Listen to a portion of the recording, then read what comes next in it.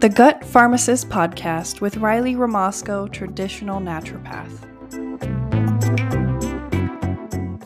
Start improving your gut function today without supplements. Supplements are great and they can be very helpful. They can complement an already comprehensive approach, but they aren't the solution if those basic foundations are not met.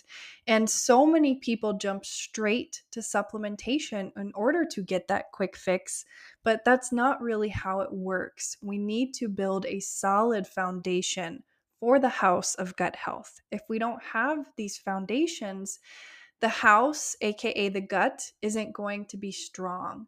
So we need to have these lifestyle and nutrition approaches first, which I will talk about shortly. Okay, so we're going to talk about these basic things that we need to start implementing before we get to supplements. Again, supplements are very helpful, but we need to make sure that we have these down first and then we can jump to supplements. But even beyond that, we have to make sure that we are incorporating any necessary testing to see exactly what kind of unique things are happening within our own body, because we're all so unique. And then because of that, our supplementation should be unique as well. Okay. But we need to have these first. So, nervous system support, environment, nutrition and hydration, movement, low toxic load, and social life. Okay. And there's so many other things. Trust me. Healing is a comprehensive process and it's never one thing. It's always going to be multiple things, but we don't want to get too caught up on trying to be perfect. We want to just bring the attention back to our bodies, back to what it's like to be human and to be happy and healthy. Okay, so it doesn't have to be complicated. Number one, nervous system. So the nervous system is the epicenter of everything that goes on.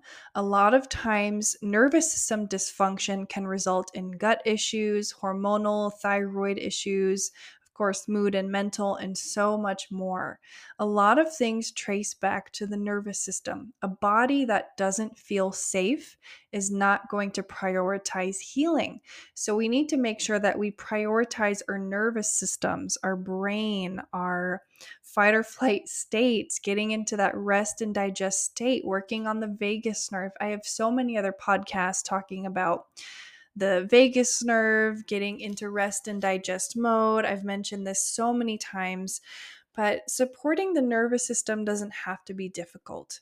It could be different for everyone. Of course, for you, it could be a cold shower or cold immersion. For someone else, it could be just saying the mantra, I am safe.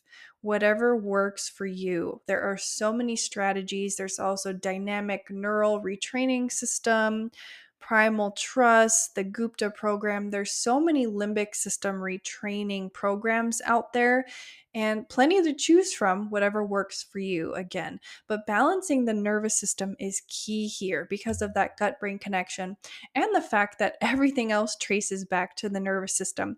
I often see that my client with adrenal fatigue, hormonal issues, thyroid issues, chronic fatigue, a lot of that traces back to a dysfunctional nervous system because we have the pituitary gland in the brain, which controls the HPA axis. So that controls the hormones, the adrenals, the thyroid, and so on. So long story short, the nervous system is so important for the rest of the body. So balancing that with mantras, with cold therapy, with yoga, meditation, with talk therapy, with limbic retraining, breath work is huge. Again, whatever works for you, you will find that. But just know, training and regulating the nervous system is so important for your journey, no matter what you're dealing with.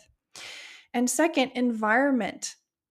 So we probably know this, but our environment is so important for our healing, and it can either set us back or bring us forward in the healing process.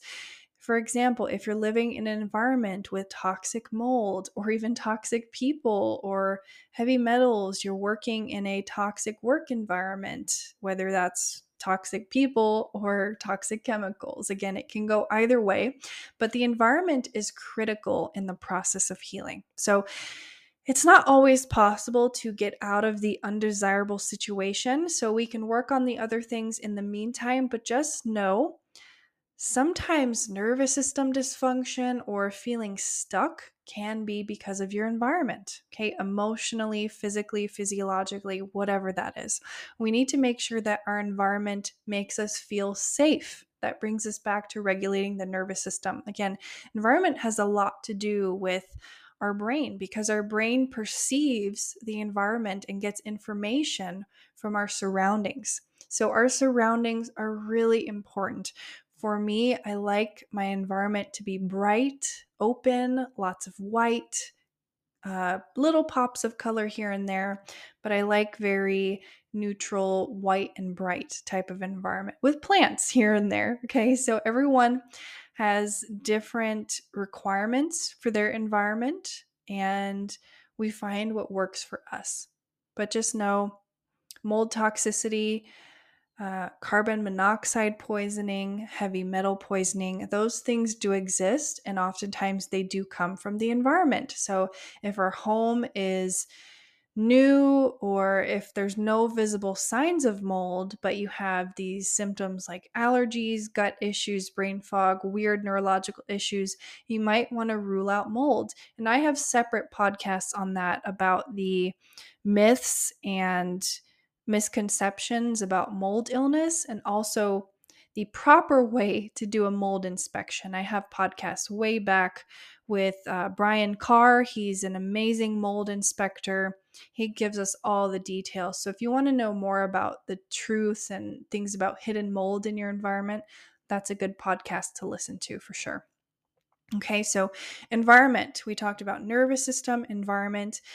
Now, nutrition and hydration, very important. I put these two together because they do tend to go together, but hydration is definitely very important. We often forget about that too when we're talking about nutrition so much. But nutrition for the gut, of course, we know that's very important. There's no one diet that's going to work for everyone.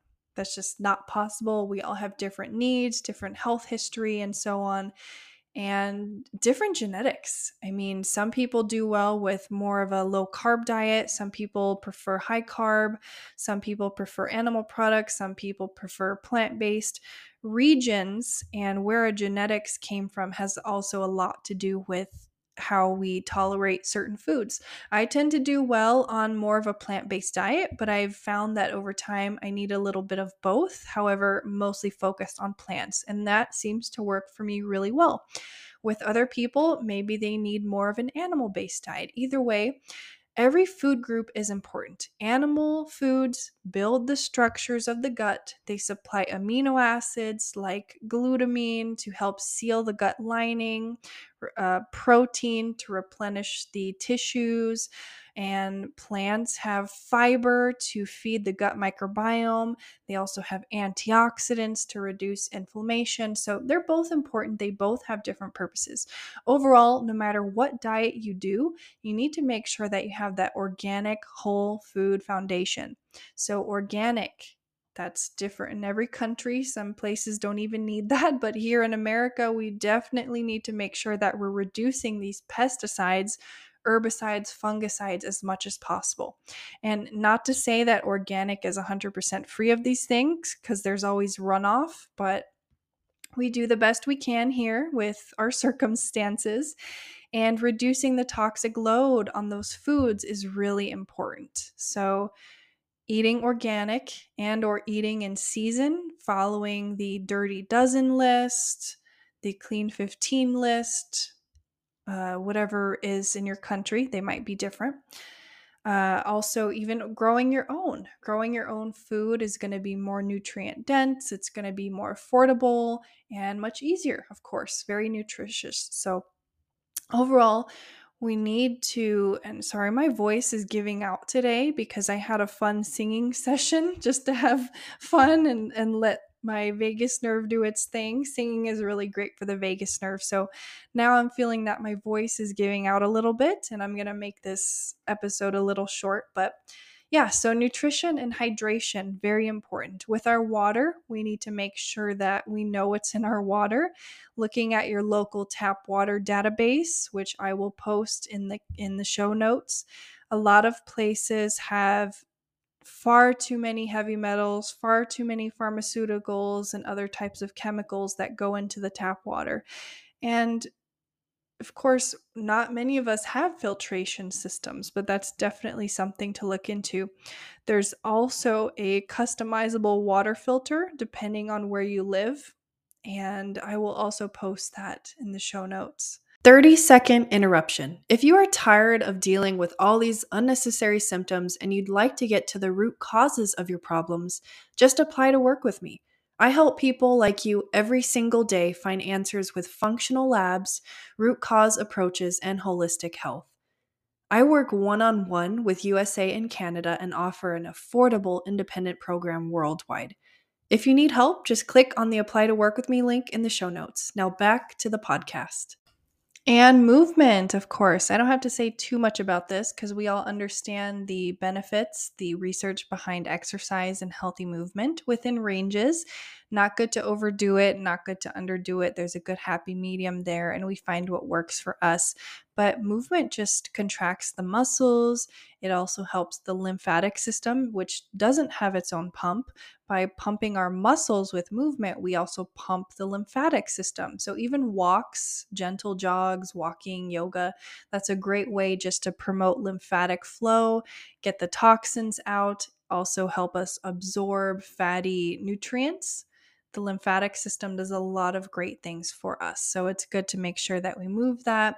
There's also a lot of research with exercise and gut health.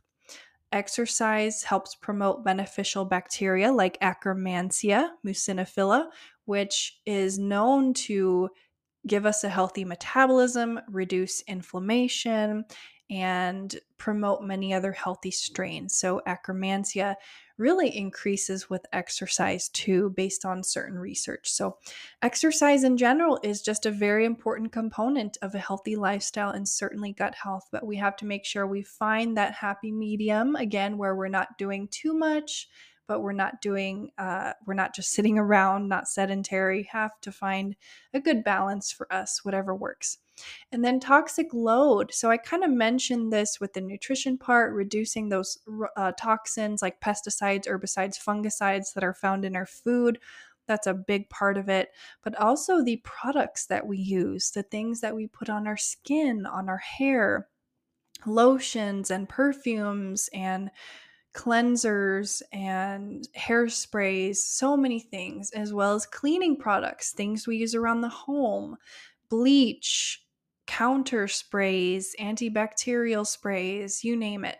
Deodorant too, back to the self-care stuff. There's so many different things that we use in our everyday life, and those things add up.